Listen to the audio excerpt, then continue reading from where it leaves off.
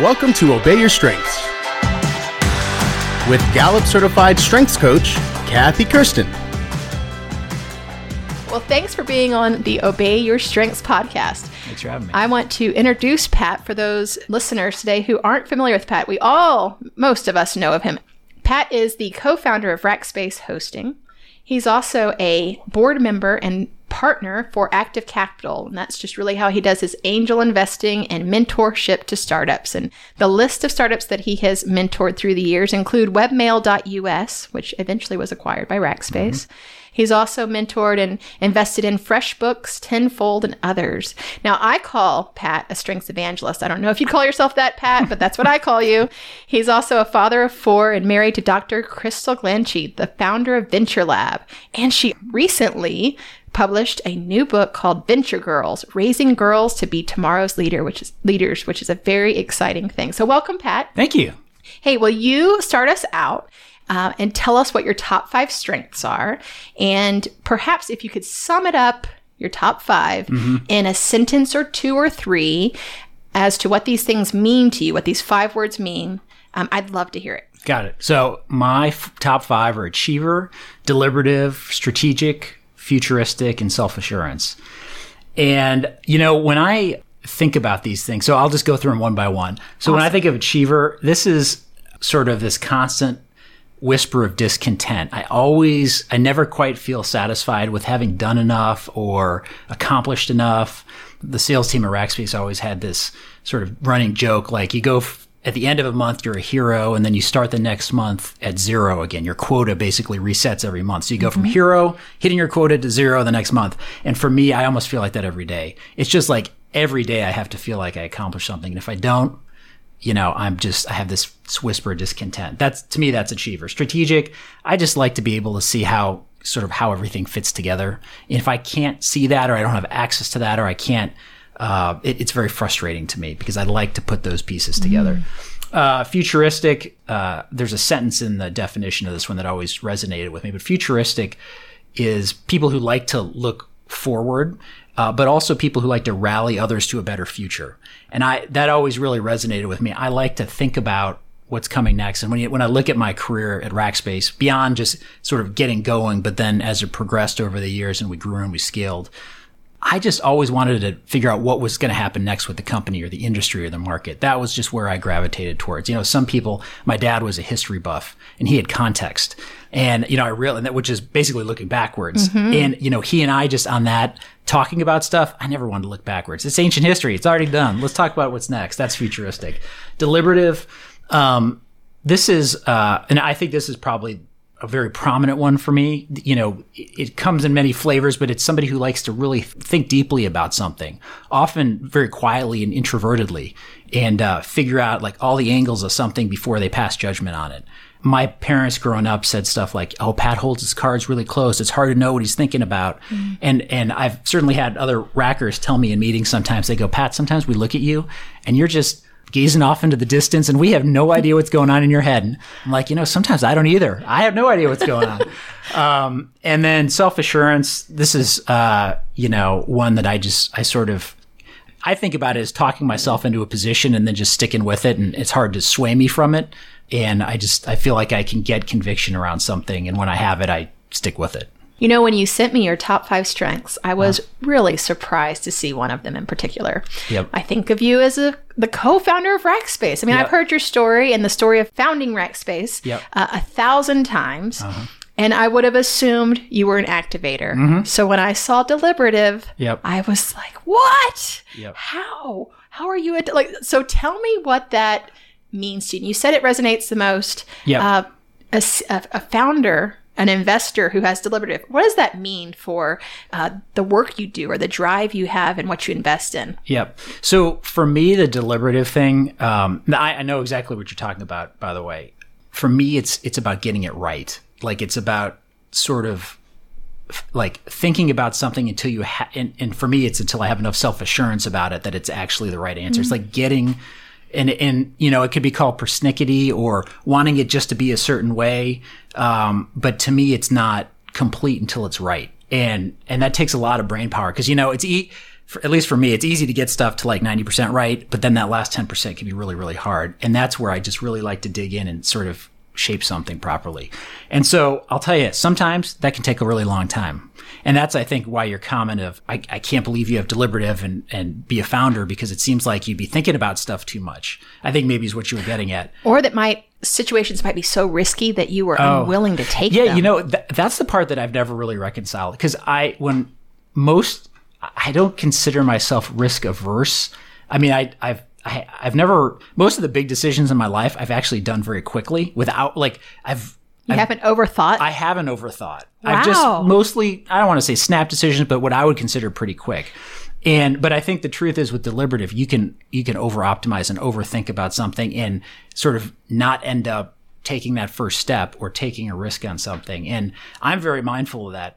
When I look back, a lot of this strength stuff is really about partnership. Yeah. And in figuring out, when I read between the lines, at least in the first version of the book, it was really about figuring out having a common vocabulary so you know how to talk about yourself and perhaps others, so that you can find people who complement you and partners that sort of complete you in a way that make you stronger than some of your parts. Absolutely. And one of the partnerships that Gallup tells people with deliberative to look for are those with activator. Yep. And on the coaching side, we also call someone who frustrates you a perfect partner because you see the world from different lenses. So therefore, if you're both looking at the same project from different lenses, you're more likely to have a better, well-rounded outcome in that partnership. So tell me, what partnerships exist in your life? Yep. It's great. It's a great question. And so you're right. In the back of the first version of the strengths book, there's a section about how to manage people with deliberative and all the other strengths. And one of the things it says in deliberative specifically was that you'd be well served to partner with activators. And when I first sort of took the test and read the book the first time, which was, 2002 maybe, whenever it came out. Very early. I read that and I was like, that's interesting. And I gave it to Dirk and Richard, and they took it as well, who were my original partners at Rackspace. And lo and behold, both of them were activators. And I said, that's interesting. And of course, they were basically roommates in college that we got matched up randomly together. So there was no sort of science to it back then. But, there were a lot of people you meet throughout your sort of college career. And for whatever reason, we all gravitated towards each other. And maybe it was we just liked each other. Maybe it was we had common interests. Who knows what? But I find it very interesting that I went into business with them, and they had sort of what Gallup would say is a recommended strength for a deliberative person to partner with in that activator strength. And I think we sort of found each other by accident, but we probably had a sense that we were right together at that moment in time. So I thought it's interesting that both of my original partners had activator as a strength. My wife has activator as a strength. And when I look at a lot of the sort of startups that I have mentored and helped and invested in over the years, more often than not, I think you'll find at least one person as a co-founder of these companies that has activator, for example, as a strength. And I sort of get drawn to that because I know I've seen this play out before with partnership where I can really be a different kind of opposite force and be useful in that situation. Yeah. And you've learned how to navigate it in a relationship, which this is the thing that is beautiful about strengths, is that when you know that you have these patterns, right? Yep. And from afar, I bet Dirk and Richard in the early days before you had language like strengths. Yep. There was something fascinating and both frustrating about them, right? Oh, absolutely. And you're trying to go start a business and you're IT consultants and you're generalizing all the work you did trying to just make a buck. Yeah. And then you went all in on Rackspace and the idea of hosting. There had to be times where they were wanting to gun for something. Yeah. And you were saying, slow down, guys. Yeah. This is not sustainable. Yeah, I think I've had this come up many times. They'll say, I think of activators sometimes as leaping before they look. And they'd say about me, man, you look too much before you leap. My wife says I slow her down all the time. This is like her thing. You're like, I just want to go and say yes to everything. And all you do is slow me down. And I think that's that natural tension that where when you sort of put those two things together, you find like this great middle ground. Yeah. If you can navigate the angst and annoyingness around it. Yes. Yeah. And then you're building something fascinating. That's right. Like a healthy marriage. That's right. And a $5 billion company. Yes. But no, Richard and Dirk and we certainly had, we had a lot of tension around that. Morris, one of our initial investors, and his partner, Graham, Morris was an activator and Graham was not. So I think probably there was something to that as well. That's awesome. Yeah. That's so great. Well, in preparing for our interview today, I read an article. It was published by your alumni association at Trinity. Okay. And you were quoted. Well, they asked you the question about what was the one thing you were proud of. This is a year or two ago, I believe, Pat. And, because Rackspace went public in 2008, and then they exited in 2016 for $5 billion. And you said the thing that made you the most proud was that we built, and I'm quoting you here, we built a place where people love coming to the office and doing their best work every day. I think that's pretty rare, and I can't imagine building a company culture in a different way. Yep. Man, that is rare. And since I was a racker, thank you for doing that. It was absolutely a best place to work. It deserves every bit of where it is on the Fortune Best Place to Work list. But how did the founders start out to do that? Did you start out to build a culture that way? I would say that, like a lot of things, they're started with tactics, not strategy. And I think for Richard and Dirk and me, at least, I can say that, we had all had jobs before that we had done either before college or during college or perhaps even right after college that we didn't like, or there were aspects of them we didn't like. There was a reason we all decided, forget about this. We're going to go try to figure something out on our own. And we had all worked at places where we were like, it's hard to imagine coming in here every day for our lives, much less the next month or year. And we just sort of committed to ourselves that let's build a place where we want to actually come to the office every day. Whatever that might look like. We've certainly seen examples in our own respective lives where that wasn't the case. And let's just make sure those things don't creep in here. And it started very simple. And when there are 3 people, it's pretty easy. It's like, oh, you want to have, a couch that you can go lie down on if you're working late one night. Okay, we'll just put a couch in here. If you want a fridge where we can have snacks, we'll just do that, and but scaling that across many different, people's preferences and across many big organizations, much more complicated. And frankly, there was really no roadmap for that. But it started with just a simple desire to like going to the office every day, because the truth is we slept at the office for many, many months as we got started. And so, if it's your home and your work, it better be pretty good. Otherwise, you're going to want to leave all the time. That's true. So that's true. Now looking back in reflection, are there a couple of lessons you learned, like things that hit at Rackspace or things that really worked at Rackspace around culture, that now when you're mentoring budding startups or entrepreneurs who are trying to build businesses, are they, what things are in your playbook when it comes to culture? Yeah. I think one thing for certainly at a company, really in almost any environment where there are human beings, people want to feel like they have a voice and they want to be heard. And if, again, in a small team with a few people, really easy to do, and large scale, much more complicated to do. But people need to sort of feel like they have a voice in what they're doing and in their future, and hopefully with the sort of direction and culture of the company itself, so they can feel like they're part of something bigger. I think if you just go to do your job and it doesn't feel like you have a voice in shaping what you're doing, it's going to just feel like a job, and you're going to leave, and you're not going to put your best into it, and the company won't get the best out of you. And that doesn't work. And so to me, having a voice is really important. Doesn't mean that everything is going to go your way, but when people feel like they can speak their mind and be open, I feel like that's half the battle. Yeah. Any other ideas that you tell entrepreneurs to think about as they grow?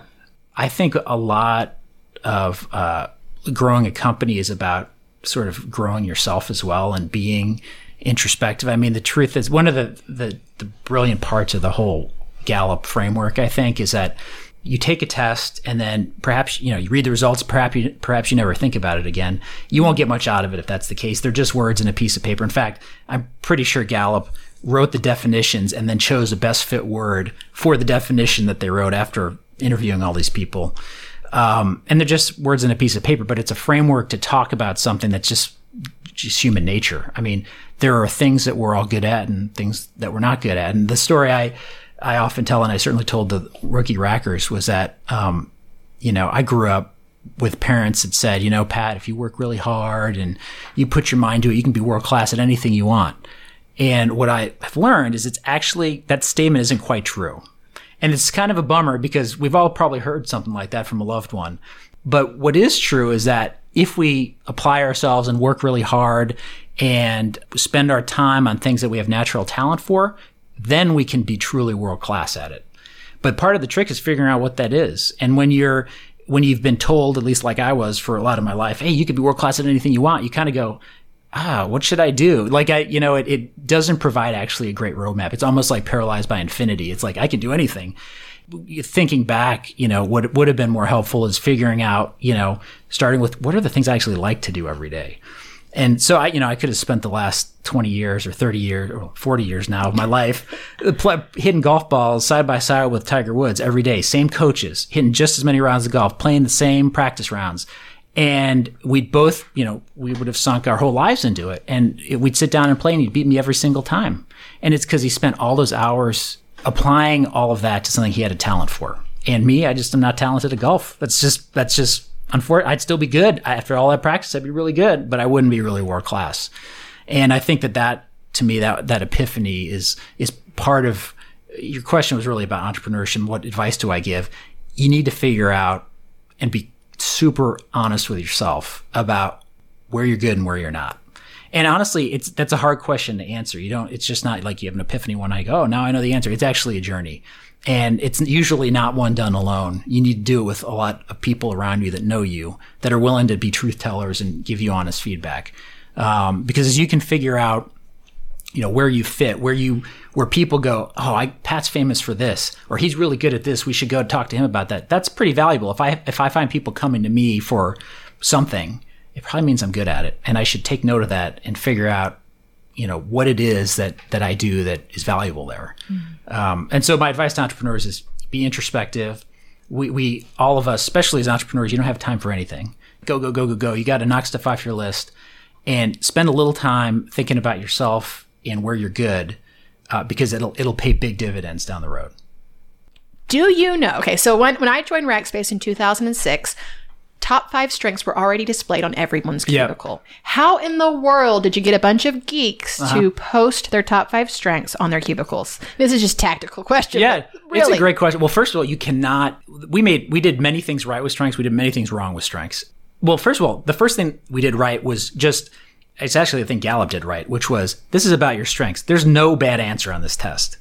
I've taken probably 20 different personality tests, and so many of them are about things you're not good at. Yeah. And Gallup just left that part off. They sort of stack ranked you, and like my number 34 is input.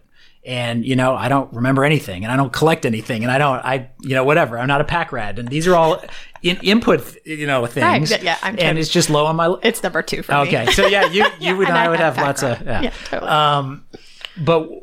But make it had such a positive spin on it. To me, when I think about Gallup, they got a common vocabulary for everybody to talk about. Number 2, they made it very positive. They said, look, they got off the table very quickly. You're not world class at everything. Focus on what you're good at. Let's talk about those things and categorize them. And they made it very non-intimidating. How at operating companies, people are always like, I don't want to fill out the survey. Maybe my boss is going to see the answer and I don't want to say anything. And that was a very common thing I heard over and over again at Rackspace. Right. Even if it was anonymous, how do we really know it's anonymous? Mm-hmm. It's like, people are worried about that. And so the strengths thing, you could easily see it being misused. It's like, oh, that person's strategic or deliberative. I don't know about that. Yep. And I think that we were, in the very beginning, just very good about, hey, just put it up there. We didn't even really know enough about it ourselves to judge really. And so people just felt very open and it became a vocabulary for them too. I think some of the mistakes we made though, once we started getting a little bit of the hang of it and how it worked and how we saw, part of the magic of it is, you have things like Myers-Briggs, which are one thing. It's kind of an open source personality thing. There are only 16 combinations, which is few enough that a normal human can get their head around that. The problem with the strength stuff is that it is sort of almost infinite in its nuance. And it's like, and so the only way, at least for me, I had to just look for pattern recognition. After I saw enough people that did similar work and had similar strengths, I could start going, I see a pattern there. A lot of the best salespeople in our sort of inside sales model, you kept seeing achiever or competition or woo, or strategic or individualization. You saw these things over and over again, and you go, some of the best salespeople kind of have these strengths. It must mean something. I'm not sure exactly what it means, but it must mean something. I think that once we started getting the hang of strengths and seeing how it applied to performance, we too quickly thought we were experts at it and used it to interview people, used it to sort of I don't want to say intentionally pigeonhole, but once you go, that person has positivity, they must be happy all the time. Not quite true, know? Absolutely. And so I think that we probably got ahead of ourselves with actually applying it to culture. Okay, so you knew that. Yeah. And that you were starting to look for recipes of strengths Yep. for jobs. Yep.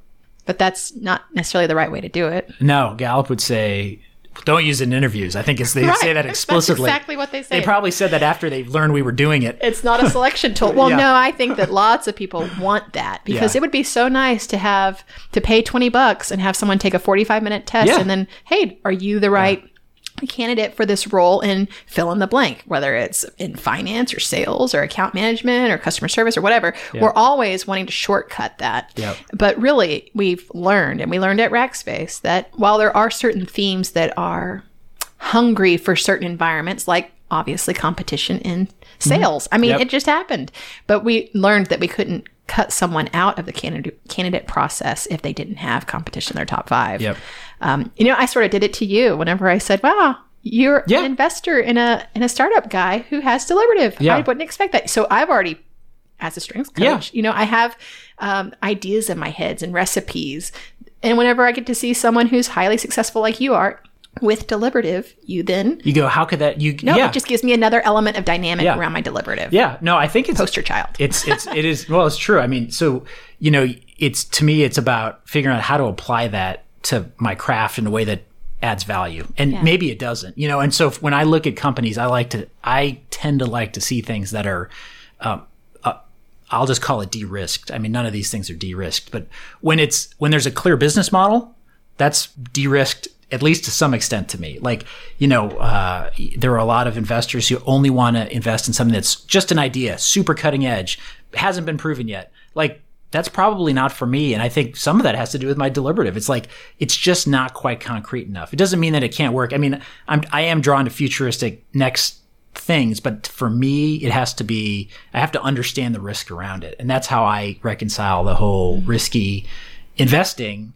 that doesn't seem maybe on the surface consistent with deliberative. Well, I wonder how much, so that's a beautiful imagery of how your deliberative plays in your head. Yeah. And I wonder how much of your self-assurance and your true north will override It's some of your deliberative. a great point. My gut feels it. I know Yeah. this is right. This is what I want to do. Yeah. And even if it fails, I'm still going to be happy I did it because it Yeah. was true to me. Yeah. I mean, I wonder how much of that self-assurance. I kind of wonder how different I would be if I didn't have self-assurance or achiever. Like, you just pull one of those things out, and that's kind of what I meant by the nuance of this test. Is there's so much to it. I mean, if you were to tweak the chemistry of it just a little, it's like genetics. I mean, what if you just change a little genetics, you might get a totally different person. You never know. I love that idea. Yeah, totally. We used strengths in a lot of different ways at Rackspace. Fun, right? We did strengths for couples. We did strengths for kids at Tech Camp. I know in your circle of influence, you used strengths whenever, or you introduced strengths to the entrepreneurial program at Trinity University. Yep. What was the thought behind that? Did you just want to share strengths language, or did you think that it really could create some partnerships in that class or in that group? Tell me more about that. Yeah. So kind of sort of how I mentioned before, I felt like one of the underlying tones in the book is about partnership and finding people that complement you in just the right ways. Maybe share your values, but complement your strengths. And to me, I found that by accident in my life, without a vocabulary or what, at least with Dirk and Richard, I found that we just sort of figured it out. But to me, the magic of strengths was the framework that it allowed. It made it easy for everybody to have a common vocabulary to talk about it. And so, at least with Trinity and other companies that I've introduced strengths to, is that, for students, it's purely about getting to know yourself a little better and having a place to to work from in a common way, and maybe you can find a partner and a classmate, or maybe you can just understand yourself better, purely wanting to help them understand themselves better. With companies, I mean, there's I think what we saw at Rackspace was that beyond just wanting to do good and help people figure themselves out more, you can actually sort of plot the course and see how that has an economic impact for a company when people are really engaged at work. And so what does that mean, engaged at work? Well, if you only love your 20% of the work you do every day, well, that means 80% of your time is doing stuff you don't really love doing.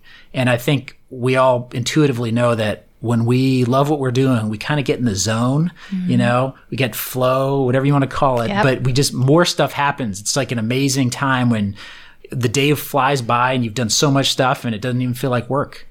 And I think for me, that's one of these little flags that pop up. When I do something and it doesn't feel like work, that probably means I'm doing the right stuff, because it doesn't feel like work. It feels like fun.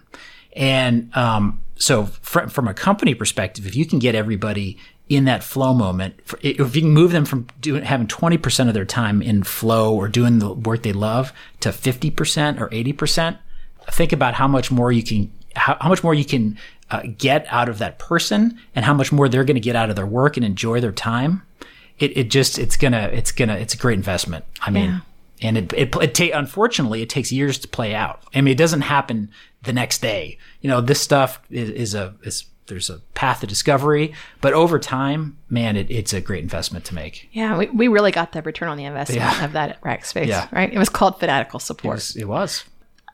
Well, Pat, have you done strengths in depth with any of your other invested companies, the companies that you're working with? Yeah, so I was very early on at a company called FreshBooks. I shared with the founders of that company the strength stuff, and I told them what I had gotten from it and why I liked it and how it created, great culture and how we used it as a tool. And they all took it. They all loved it. And, when you walk around their office now, it's probably 300 people. They all have strengths cards look just like this on their desks. And they have sort of and they've met a number of people with Gallup and in the Gallup ecosystem along the years. So they've sort of gotten lots of advice and guidance on it as well. But, and look, they've been named many years in a row now one of the best places to work in Canada. And, why is that? Is it just the strengths? No, but it's a part of it. Yep. It's a tool that they use, but it's really leadership that cares about culture. And it's been very deliberate that they've done it that way, because they care and they see that it's a valuable thing in building a real world-class organization where people want to come to work every day. It's something that I try to introduce to every company I ever work with as a tool that can be really good. Is it effective at every one of them? No, not because it's not a good tool, but the leaders have to really believe it's the tool for them, and they believe in the culture, and this is one of the things they're going to do to help stimulate it. But I've seen it work over and over again, especially in service-oriented businesses. Like it's just powerful. Well, I had the pleasure of being coached in 2008 by a Gallup great. His name is Kurt Leavesfield, and he's actually the author of Living with Your Strengths. And he said, the role of a person is connected to the soul of a person around strengths. And so I did a lot of digging around in that for a few years after I left Rackspace, and I had time on my hands with rocking babies and, sitting at playgrounds with little toddlers and such, of reading lots of books and doing lots of reflective stuff. And I don't know if you'd agree with this or if your deliberative even wants to go that deep on my podcast, but I feel like, if I think about the way people know me to get super passionate, I believe, around certain things in my life. Yep. And then I want to learn all about them, and then I want to maximize them. So I'm very impatient, looking for excellence. So I see how in all of my roles of life, whether it was my account management at Rackspace or my current role as a coach for teams and organizations who want to utilize StrengthsFinder, man, it's connected to something so deep that sometimes I don't even recognize how deep it is that these strengths go. Yep. Yeah, I have something and I don't know how to peg it on one particular strengths in mine, but I have noticed that when stuff doesn't fit together right for me, like it can be something like like I have a vegetable garden. If something about it's not right, it drives me nuts and I want to fix it. And it can be the littlest thing. It could probably come across as OCD or persnickety or whatever you want to call it. But for me, if I have a vision of what I want it to be and it doesn't fit it, I will not stop until it's fixed. And it probably is some sort of disease, because it can definitely be taken to the extreme, because at some point you just got to go, the cabbage is going to grow that way, whatever. But I have found that about myself. It's like probably strategic, futuristic, and then maybe who knows what it is. I know it's my strengths, that wanting it all to fit just right and be right, whatever my definition of right is for that situation. Right. It'd be interesting to see your 6 through 10. I can tell you what they are. What are they? You ready? Okay. Yeah, I'm ready. Competition, focus, command, individualization, and relator. Oh, your relator is your redeeming factor. Relator is actually Wow. number 6. I didn't do those in order, but That's okay. So I've taken this test 10 times, and self-assurance and relator, they pop out in 5 or 6. Really? Yeah. Because you've got some strong, follow me, I'm going to awasomeness strengths, influencing strengths, competition focus. I've had my parents take this. I basically had everybody in my life take this test at some point. It's very, very interesting. Me too. I love it. I've embedded it at church. I've embedded it at my home life. I'm like, everyone take their strengths. Yeah. It's what I do. That's awesome. Let's talk about your futuristic for a moment. Now, I know Graham has futuristic. Graham Weston has futuristic, and I've heard him dream very far into the future. Matter of fact, in 2008, I remember him saying something about, we should build a strength-based city. And at the time, I was like, what does that even mean? How would we even do that? Like, are you going to buy codes for everyone in San Antonio? And now I kind of see how that comes together as we knock down a bunch of different organizations and all different types of businesses. We keep flaming the strengths fire. But how far does your futuristic dream in advance? Is it 3 years, 5 years, 10 years, 30 years? And how much does that pull to the future drive your day to day? That's a great question. Well, I like to think pretty far out into the future. Tell us how far. Impress us. Is it 30 years? Is it? No, I think it's more than 30 years. What?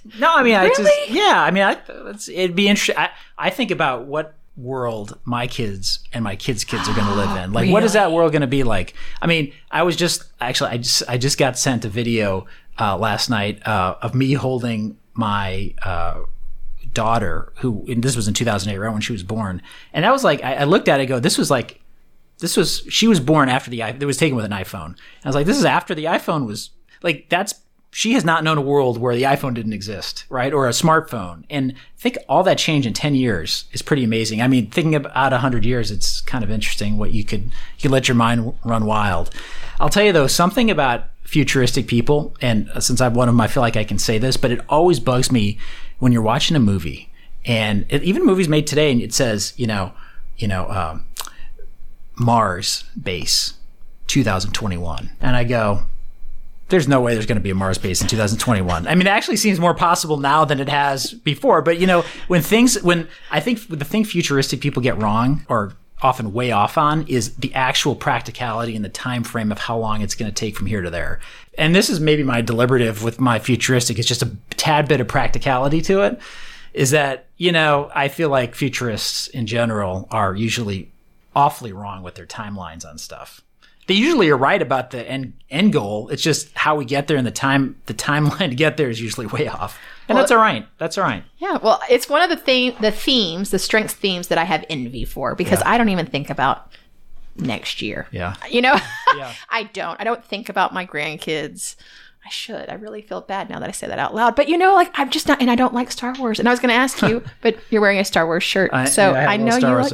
Yeah. I know you like futuristic stuff. Yeah. I was born in the late 70s, so my favorite movies were all Star Wars movies. I was born in the late 70s too, and I could give a flip about Star Wars. Yeah. Well, but that's futuristic. I mean, It's all about the stuff that hasn't been created yet. Yep. It's true. I mean, I gravitate towards things that are, even with, sort of when I was a kid, computers, electronics, things that I could sort of take apart and put back together that a lot of other people weren't interested in or didn't understand yet. for whatever reason, I gravitated towards those things. And it was probably my futuristic going, hey, that's a new thing. I kind of want to learn about it. And I look, both my parents had context as a strength, and they were both super history buffs. Like they wanted to, like as a kid, they took us to all these old churches and talked about history and dates of who conquered what and when. And I was like, I just don't care. When are we going to NASA? Let's go visit NASA. Exactly. Yeah. And I just had never had any. And then I go, well, maybe I guess I just am not interested in that. And now at least I can see why they were, and I'm not. To me, it's history. It already happened. It's interesting to see. Like, it's hard to actually go build the future world without having an idea of what it might be. Now, you may not be right about it, but having a sort of a map, for me, having a map to go build towards is what I need. Otherwise, I'll be running around aimlessly, just doing stuff left and right with no sort of end game. And to me, the futuristic thing is actually figuring out what that future state is that I want to build towards. So there's this pattern of futuristic thinkers that think beyond their own generation into further generations into the future. I wish I had that. I don't. Well, I wish I had belief in input. Well, yeah, you should, because it's awesome. They are awesome. Well, I was super passionate about strengths. I love to read every book about it. Well, this has been awesome. Thank you so much, Pat, for joining Obey Thanks Your for Strengths. having me. It's been fun learning about your strengths journey. And thanks for letting us dig into that deliberative. Absolutely. I learned something today. Thanks so much. Too. Thanks. To learn more about Kathy Kirsten, visit her website, kathykersten.com. That's KathyKersten.com. Obey Your Strengths is produced by Geekdom Media in association with Game Day Media Enterprises. Executive produced by Lorenzo Gomez, John Garcia, and Michael Argent.